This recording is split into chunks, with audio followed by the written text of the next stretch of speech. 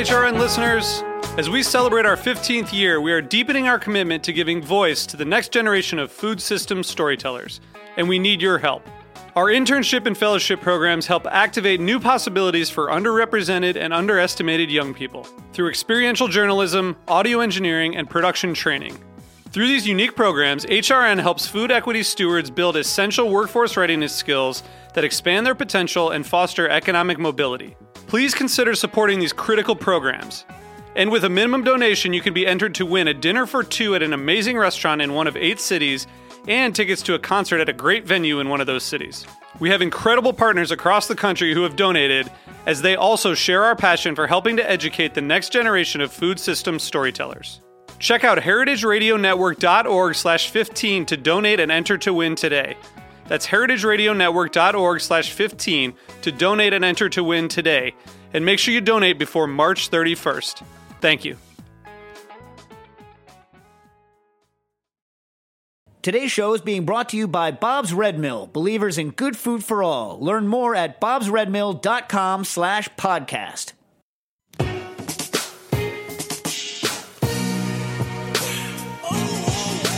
Thank you for listening to Heritage Radio Network. We are a member-supported, nonprofit food radio station.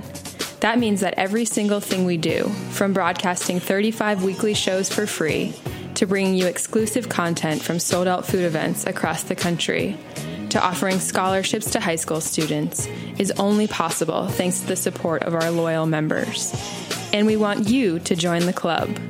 Become a member during our 2017 summer drive to get access to sweet swag and pledge your support to the world's only food radio station.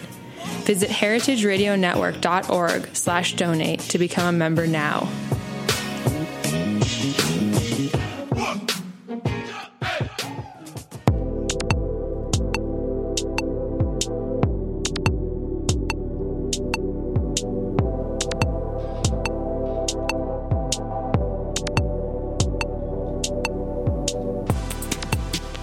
Hello, welcome to Japan Eats. I'm your host Akiko Katayama, a food writer and director of the New York Japanese Culinary Academy, which promotes a deeper understanding of Japanese cuisine in America. We are broadcasting live from a studio at Roberta's in Bushwick, Brooklyn. This show is all about Japanese food and food culture. We see sushi at every deli and supermarket, but what is beyond sushi? We hear dashi, ramen, izakaya, but what exactly are they? Japanese food is still a mystery for many people, and I'll try to demystify it in this program with my cool guests. And my guest today is Atsuko Quirk, who is a documentary filmmaker based in New York. And actually, Atsuko and I went to the same middle school in Japan, and even played basketball together every day for 2 years.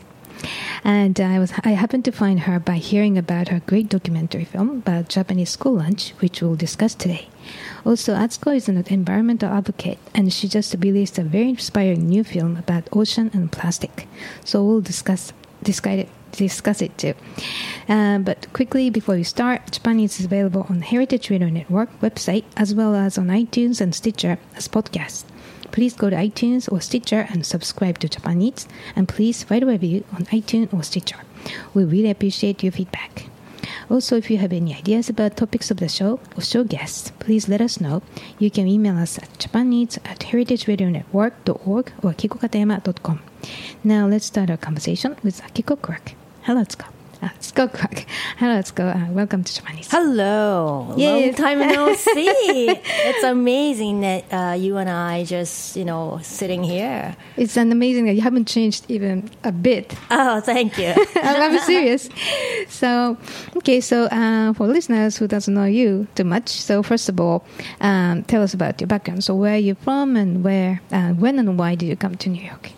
Hi, my name is Atsuko Quirk, and I'm a documentary filmmaker, and I used to be doing more on production side of filmmaking, which, I worked on like TV shows, commercials, but more on producing, not like really the filmmaking, the creative side of it. And I came to New York City when I was 27, which is 20-something years ago. And sounds like yesterday. Right? I know. But I was in Tokyo working as a ad executive for ad agency in Tokyo, but it was so right after the bubble economy, and it was really depressing to be there. And then I was like, I have to get out of here. So then I came to New York. I have come to New York like maybe 3 times back then, and then I loved it and the energy, and then maybe I can do something new, and then I can do more filmmaking. And then so I started those like production work I was doing for like 15 years. And then but after that, one day I went to my son's public school, that's elementary school, when my son was like maybe first grade or kindergarten, and then I saw the cafeteria, and then that was the beginning of this whole another journey that I took for the environment and then food, healthy eating, and all that. Okay, so let's jump onto that film. So, so you made this 9-minute documentary film, which seems to be more than 9 minutes, like an hour, intense version of it. So it's called The School Lunch in Japan. It's not just about eating, which came out in 2010. So, and you have over 15 million views on this film on YouTube. Right. Which is amazing.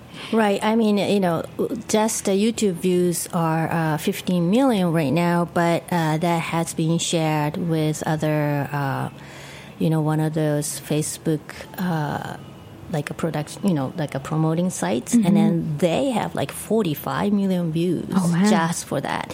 So anyway, so the really the first intention of, to make this little video was that I just simply wanted to show how Japanese lunch operates to school food directors in New York City. So back then, it was probably 2008, 2009, I started going to my son's cafeteria to volunteer, and just because if you never seen school cafeterias in public schools, it was a mess. Yeah. Just walked in, like how many chicken nuggets are on the floor, and the bins overflowing, and like a milk on the floor just leaking, and then nobody bothered to pick it up or clean up or anything. Then I was just shocked. Sounds like after the big parade on Fifth Avenue. Exactly. It was exactly like that. Wow. The way kids eat and disposing the whole tray, like throw it into the bin and then, drop something and nobody cares. And then, even more shocking was that the kids actually left the room without cleaning up. That's scary, right? They think it's okay. Well, and I thought maybe it was a special day that they didn't need to clean up or something. And then I asked the staff member right there, who's taking care of the lunch period, and then she couldn't really like understand what I'm talking about. It was like, what? And well, do they need to clean the floor or anything? And then she said, no, kids are not supposed to clean the floor. That's custodian's job. Interesting. That was exactly the welcome to America moment. So then, and this is a school, right? So I just couldn't understand how that is allowed, in any countries. Right. And then I just went right to the principal, and we gotta do something. And then that was like 2007, 2008. And then principal, of course, she wanted to do something. She, wasn't happy about the situation. But, all the excuses that, staff is busy, we don't have extra hands, who is going to, So, but what about the kids? We have hundreds of hands here. Right. So, and then oh, they don't have enough time to eat. It was true. They only had 25 minutes walk in and walk out. And they had to be on the line for the lunch, right? By the time some kids sit down and start eating, they only have like as short as 7 minutes to eat. Wow. So that's a completely another component of the problem that they were facing. And then hundreds of kids with just 3 staff members. Teachers are not eating together, of course.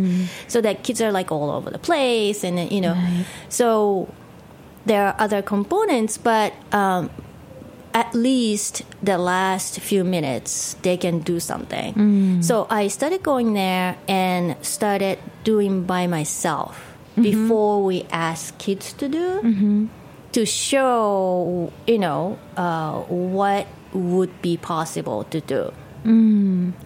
Then after a while, one child I still remember, and we're still in touch, that Ethan, he was 2nd grade back then, and he stood up and, can I help you? Oh. It was really organically happened that way, and I was like, yes.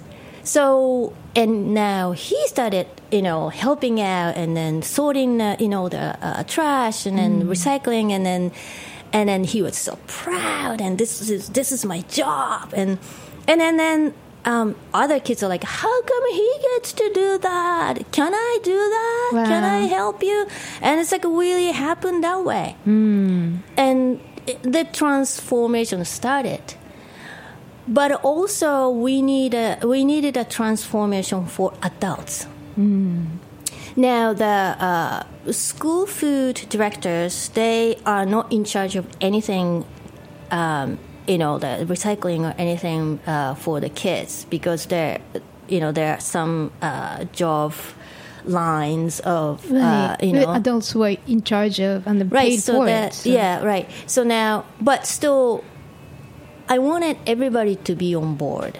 And that was the tough thing, because the school food directors and then kitchen workers, they are hired by the school food division, and then the custodians are hired by a different division, and then the school aides and staff who take care of the kids in the lunchroom, they are hired by principal. So that those 3 different stream of employment, actually they don't talk each other, they don't really cooperate each other. Right. So that was one of the hundreds of components.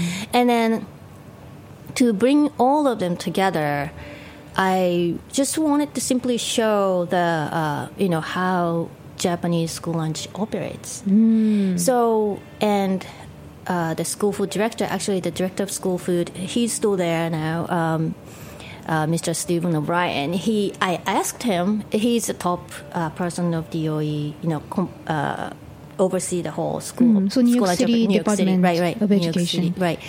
And we want to, I want to actually go to Japan and film the school lunch operation in Japan, and I just need some kind of letter that this is from New York City Department of Education, that they want to learn something from Japan, so that the Japanese schools and then Department of Education know that I am coming in educational purpose. I'm not a stranger just asking, get into the school.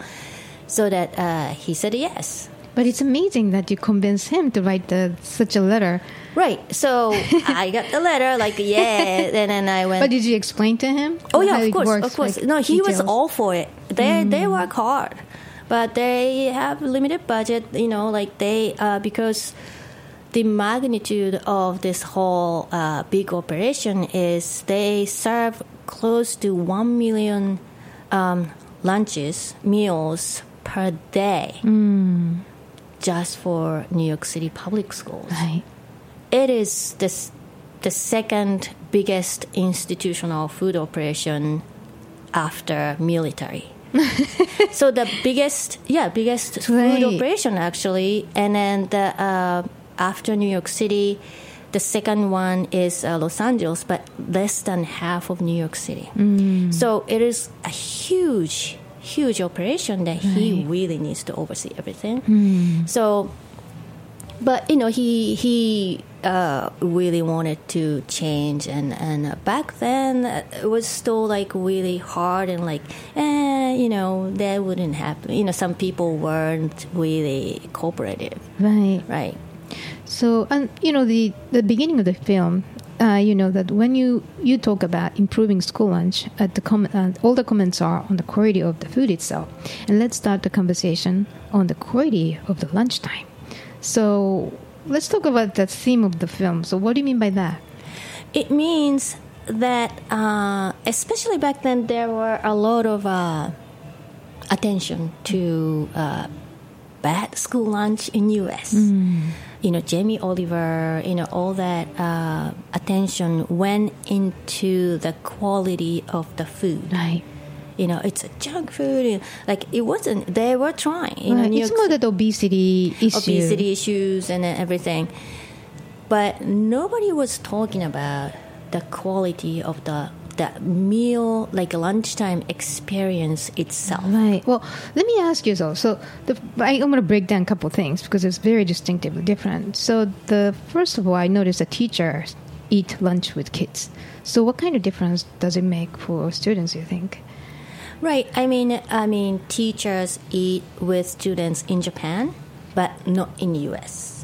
Most of the schools, which means in Japan, the lunch periods are placed as an educational period. It is the same as math, science. It is the educational time, so that there are learning happening through the lunchtime experience. Right. But in U.S., the lunch period is just to fill up your stomach. Right, and so the that's break. Right, it's a break. Exactly. So the complete difference, that the base is completely different. So that really is making a cultural difference in the lunchtime. And then also what I noticed after I started going to the cafeteria is that not nobody, but most of the kids didn't thank to the lunch ladies when they get the food. So like, kids are not saying thank you. Oh my God. I noticed that, and that bothered me. Probably, being Japanese, that's like the part that really bothered me. Right. And then I counted one day at how many kids will thank the lunch ladies, and it was 5 kids out of 95 students. And I thought maybe that really is, that is the root of the whole change that needs to happen. So I think in Japanese schools, I think lunch ladies are like kind of substitute to your mother, versus here, they're workers. So that's the mindset, completely different. Right. I mean, in Japan, also, they difference of that caring spirit that really holds through the school, not only the lunchtime, so that the cultural difference is playing a big role. Still, the system to place lunch period as the educational period is the biggest difference, I think. Right. And then also the appreciation and that whole cultural thing is playing That's a interesting big role. because I was thinking, how many times do we say thank you in Japanese? In Japan, if you live in Japan, it's like at least 10 times a day, right? To something. Like, Right. so like itadakimasu is thank you. Right. Before you eat. Right. After too. Right. So the other thing is that the participation of students to prepare lunch at each school lunch program. Right. So that that's a part of it. That the whole operation, that in Japan, students feel ownership of the operation. I mean, probably you used to be one of those that, you have a lunch duty. Mm-hmm. So how does it, can you describe how it works? Right, so the school lunches in Japan, students will actually go to the kitchen and then take their food, coming back to the classrooms. Most of the Japanese schools eat lunches in their classrooms with their teachers. So that the lunch duty people, maybe like 5 or 6 of them in the class, they take turn. Rotate, the turn. But if like you are a lunch duty, you get a lunch duty for a week, and then go to the kitchen, get the whole like a bucket full of soup or those sometimes really heavy, but they carried over back to their classroom, and then they serve to their peers. That part really makes students feel like they own this whole operation. Yeah, I'm smiling because I have such a fond memory about that. Right. I used to really look forward to be lunch duty. So that was really a fun part of it. Right. And then and also the kids, they convert this whole classroom into like a restaurant dining situation. Right. Some, it's by classes and schools, but mainly it's fun socializing time, so that they sort of change the arrangements of the tables and chairs, desks and chairs, and create a little tables of islands of groups of kids. Right, a lot of the schools do that. Some schools that I went, they actually make the whole big table for the whole class, so that everybody can see each other. That's cute. Yeah. So it's a lot more social setting. Right. Because I think I remember that, I was not eating with the same friends all the time. It was assigned by, kind of the teacher and the program. So you can kind of change a rotating group of friends eating together as well. Right. Yeah. And some schools in Japan right now, they have actual lunchroom called, it's like a cafeteria thing for more special occasions, like special meals for festivals and stuff that they use, or collaborative lunchtime, like different grades eat together, or they invite parents, or those things. But basically, the usual lunchtime happens in classrooms. So do you think it's kind of a training of social dining as well? Right, and also get to know about food and ingredients, and then all the other nutritional education component is collaborated into, included into this whole lunch period experience. Oh, speaking of, so I heard there is a system of the nutrition teacher. What is that? It is a nutritional teacher that used to be like a kitchen lady, but now they made the title different, and then now they need more trainings and then college degree and stuff to be a nutritional teacher, so that the nutritional teachers are in charge of ordering food, making menus, and then also that educational component of the about nutrition, and also local farming and all that. Oh, wow. So they come in at lunchtime and tell them... Right, a lot of them go around the classrooms and then do some lecture, or they actually do other cooking classes or some other programs besides just for lunch. Right. And the first my radio experience was when I was at elementary school. There's a lunchtime radio, and you read all those the nutritional values of each lunch. So all the schools that I went, I visited like numerous schools in Japan for lunchtime, and all of them were doing that. Actually, the nutritional teachers provide all the information around today's menu, where the carrots are coming from, where and then what kind of a nutritional value that each ingredient has. That so that's provided to each class. The classroom, like leaders for the day, will read it, read out loud to the class that today carrots are coming from Mr. Saito's farm in this area, and then that has a lot of vitamin A that is good for your eyes, things like that. So that's before itadakimasu. That's before they eat. Wow. I wish I could sit there too. Right. To be reminded. Right. And so the other interesting thing I found in the film is that, the serving, kids serving the lunch counts leftovers and report to the whole class, before they start eating. So why they do that? To, not all the classes or schools do that, but basically they don't want to have any leftovers. Any food, came into the classroom should be consumed.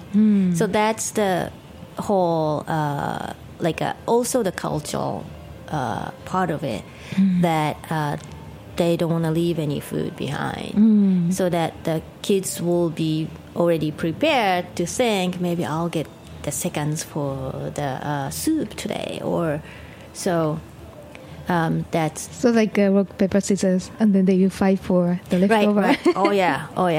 That's a big battle. Right. I remember I still did that too. Right. Right.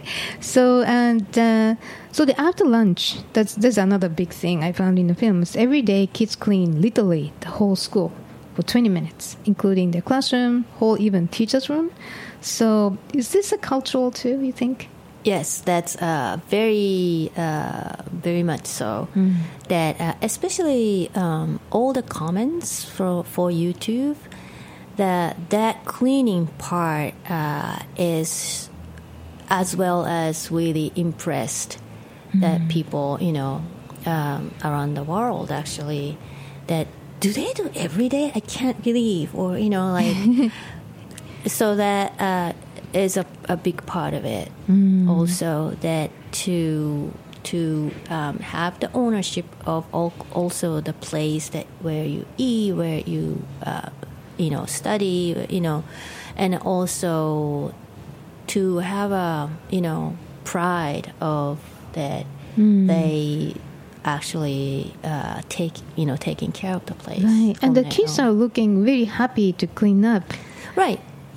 Yeah, it's like a social and fun activity. Right. And proud of being able to clean up so much, so well. Right. Okay. So, to summarize, what's the benefit of having that kind of a school lunch and cleanup program? I think the whole ownership of the lunchtime experience, because it is every single day, it really makes a difference on the attitude of, not attitude of eating, but attitude of the lunchtime or meal time. So what the eating means, mealtime includes all those elements, so that for Japanese kids, that comes as a package. Eating something means you appreciate the food, you clean up after yourself. It's all like a set deal. It's almost lifestyle education. Right. So that lifetime skills too. So that's really the difference that U.S. actually doesn't have. Yeah. Right. Okay. So let's take a quick break here, and when we come back, we'll talk about how Atsuko has replicated Japanese lunch programs in New York City. So please stay with us. Hey, it's Kathy Irway, the host of Eat Your Words. Today I'm here with Camilla Salisbury, author of Bob's Red Mill Everyday Gluten-Free Cookbook, 281 delicious whole grain recipes.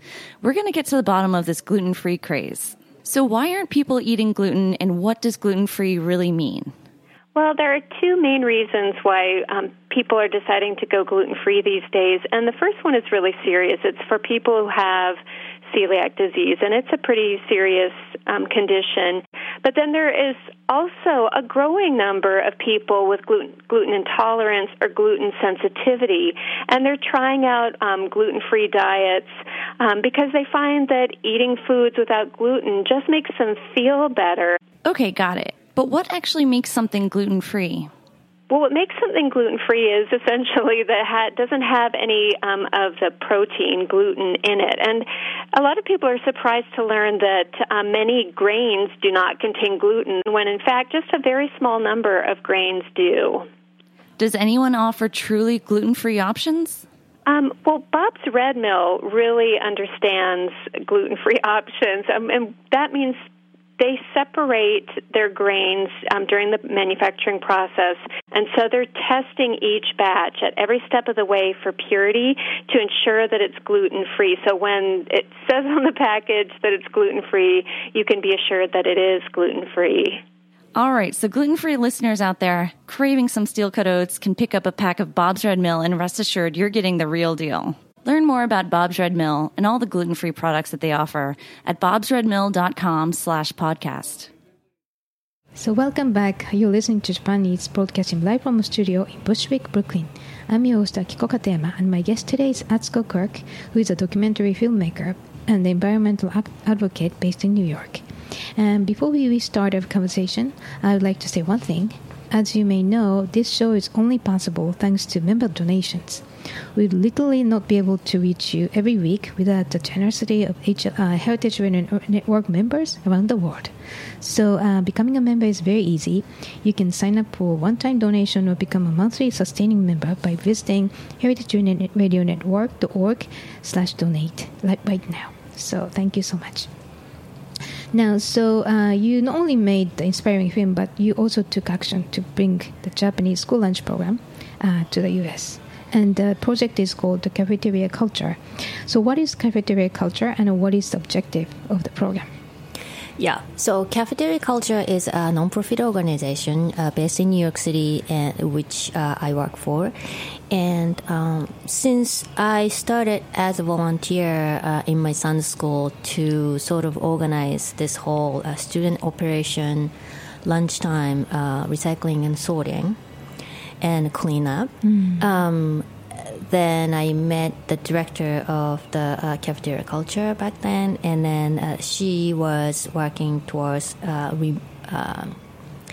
to get rid of the styrofoam trays that has been used for New York City for that last 30 years. And that's because toxic and then it hurts the environment. So then we sort of got together and started to do this, student operation actually more systematic that could be replicated by other schools. Now that I started with my son's school, that I made exactly the same Japanese operation that they rotate the like a shift that there are 5 kids in charge of one lunch period, and then there's a recycling captain, there's a trash captain, there's a table captain, and they were excited. They have the tags, and then the next the next week will be the different kids come in as a recycling captain, and all that, and then within a month, the same school takes care of the whole lunch operation, and then the next month, another class will be in charge of the cafeteria operation, which we call it Cafeteria Rangers. That's a great name. Cafeteria Rangers. So that they loved it. Now that so we made more videos and instructional tools online to be available for other schools that can, do the same thing. Even my son's school, in the same building, there were close to 1,000 students eating lunch, and there used to be 30 to 35 big garbage bags a day just from lunch. And after the cafeteria rangers, they reduced into 5 or 6 bags a day. Amazing. Right. It was a big change. And of course, we needed the cooperation from custodians, and but they were happy. They don't need to haul like a heavy 30 bags. Right. Now they have 5 bags, and then of course they have more recycling and stuff. But overall, far less bags and far less landfill-bound garbage. Right, and the recycling education. Right. At no extra cost. Because Exactly. kids work Exactly. as the rangers. Right, exactly. Wow, that's So, amazing. and the cafeteria culture, we get funded by like a government and then some other private foundations to do not only the cafeteria rangers, but also the educational component in classrooms for why it is important to sort your, waste, and then also recycling, and then also reducing plastic use and all that. So now when we started going into classrooms, we found out that when we explain the journey of the whole trash, starting from the classroom, that so the garbage can there, who is gonna actually take that bag? And then the custodian takes it, and where that goes next. So going back to the curbside, who is going to take the garbage bags, and as the truck comes in, where the truck goes. That part, that truck goes to it's called a waste transfer stations. That's in a really underserved area like South Bronx and then North Brooklyn. They were taking like 70-something% of the New York City garbage into transfer stations. So because of the thousands of trucks coming every day, there are high rate of asthma, and so it's more the picture of environmental justice and other part that you never thought about. Right. So once you go into that, then really students grasp the consequences of the trash. Right. And not only, if we say, the Atsuko will talk about recycling, and then, kids will like, but if we take that to the next level of talking about how kids like you in South Bronx suffering from asthma because of our garbage going in there. So that really changed a complete motivation to do sorting well, the cafeteria rangers. That's completely another level. Because they know that they can do something to change that. Right. Yeah. So, and then from the cafeteria ranger program, we found out there are a couple of aha moments for the students that when if we don't sort well or you litter on the street, that goes into the sewer when it rains, and then go into the sewer pipe, go out to the river, and go out to the ocean and killing turtles or fish. Or so that part, the students really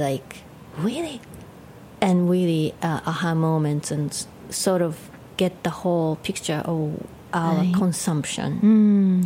So and behavior. Right. Well, I was so impressed to watch all those videos about the capturing cafeteria rangers, and it's really strong, very strong messages. So I'm gonna put that link to all those videos. Great. And it's a nice change the subject because I wanted to talk about your new documentary. It's called Kids in Tokyo and New York City Share a Message About Marine Litter. So what's the theme of the film? Right, so that derived from the Cafeteria Ranger program that we started teaching about the plastic litter going into the ocean and impacts marine life. So that became a big part of it. Also, I actually made a movie about the litter and marine pollution back in 2014. And that sort of like the whole global problem that, but it is global problem, but it's hyper-local problem too. So that litter you drop right in the neighborhood is becoming the global problem because the ocean really is, one ocean that we have, right? One water we have.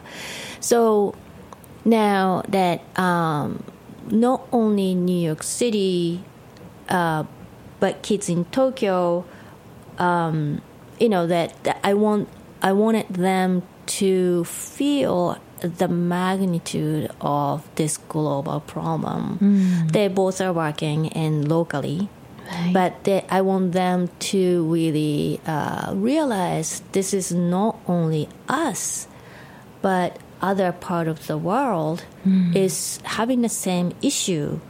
So, and then when kids realize, then if we show in the movie, then people will realize. Right. So that's the whole point of the film. Right. It's really cute that in the movie, one of the kids from Japan said, "Litters on beach and rivers really look the same in Tokyo and New York.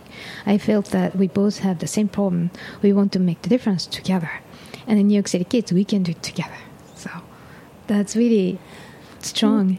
Right. And those plastic litter, it looks exactly the same everywhere. Everywhere you go, right. It looks like exactly the same, unfortunately. Right. On beaches, on rivers, in ocean, everywhere. Right. So the global economy really reflects in negatively as well. Right. So, and by the same token, because we are connected, we can be connected easily by the internet, because you connected two classrooms, New York City and Tokyo. Right. And it's a really strong visually. They see each other. Right. And it's just it's possible now. Right. Yeah, exactly. So that they, fortunately, the technology gave us opportunities, for those things to happen. Right. So I wanted to ask you that, what's the scope of the Cafeteria Rangers? Is it only in New York City right now? Cafeteria Ranger program is actually we have the whole how-to videos and tools online on cafeteriaculture.org. If you go there, it's called Sort to Save. Sort to Save. And your school anywhere in the U.S. or maybe other parts of the world can use whole or part of it. And you want to modify, suitable to your school, but base idea is there so that you can use that rotational student monitoring program in your school to really do sort well, and how to sort of bring in custodians and school food staff, and so that's universally being used. What is considering you have over 60 million viewers of the film, so I'm sure people contacted you to apply. Right. And in some schools in New York City, we still go to schools to actually advise Cafeteria Ranger programs too. But basically, our idea is to make videos and tools that schools can run on their own. Okay. And so what's your next project? Next project will be we continue to that plastic pollution avenue that we will probably be making a movie, another movie about that. And also we're gonna, this year, because we were so focused on this plastic pollution problem, so we weren't in school cafeterias as much as we wanted to be. So, but this school year, next school year from September, we'll go back to the cafeteria and we'll do a little more food waste and then a little more extensive cafeteria programs. Well, I really highly recommend every school kids watch the film with the teachers and the parents. Right.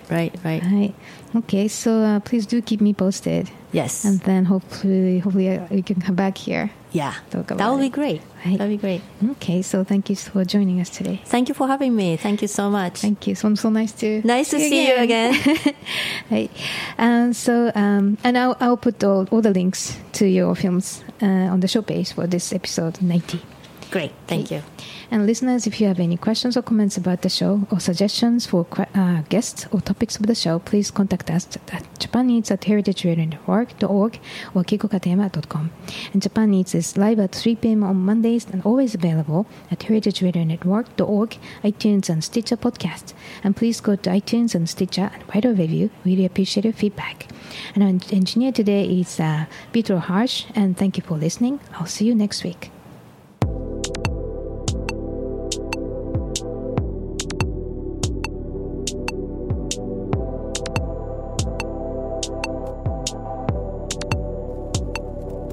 Thanks for listening to Heritage Radio Network, food radio supported by you. For our freshest content and to hear about exclusive events, subscribe to our newsletter. Enter your email at the bottom of our website, heritageradionetwork.org. Connect with us on Facebook, Instagram, and Twitter at heritage_radio. Heritage Radio Network is a nonprofit organization driving conversations to make the world a better, fairer, more delicious place. And we couldn't do it without support from listeners like you. Want to be a part of the food world's most innovative community? Rate the shows you like, tell your friends, and please join our community by becoming a member. Just click on the beating heart at the top right of our homepage. Thanks for listening.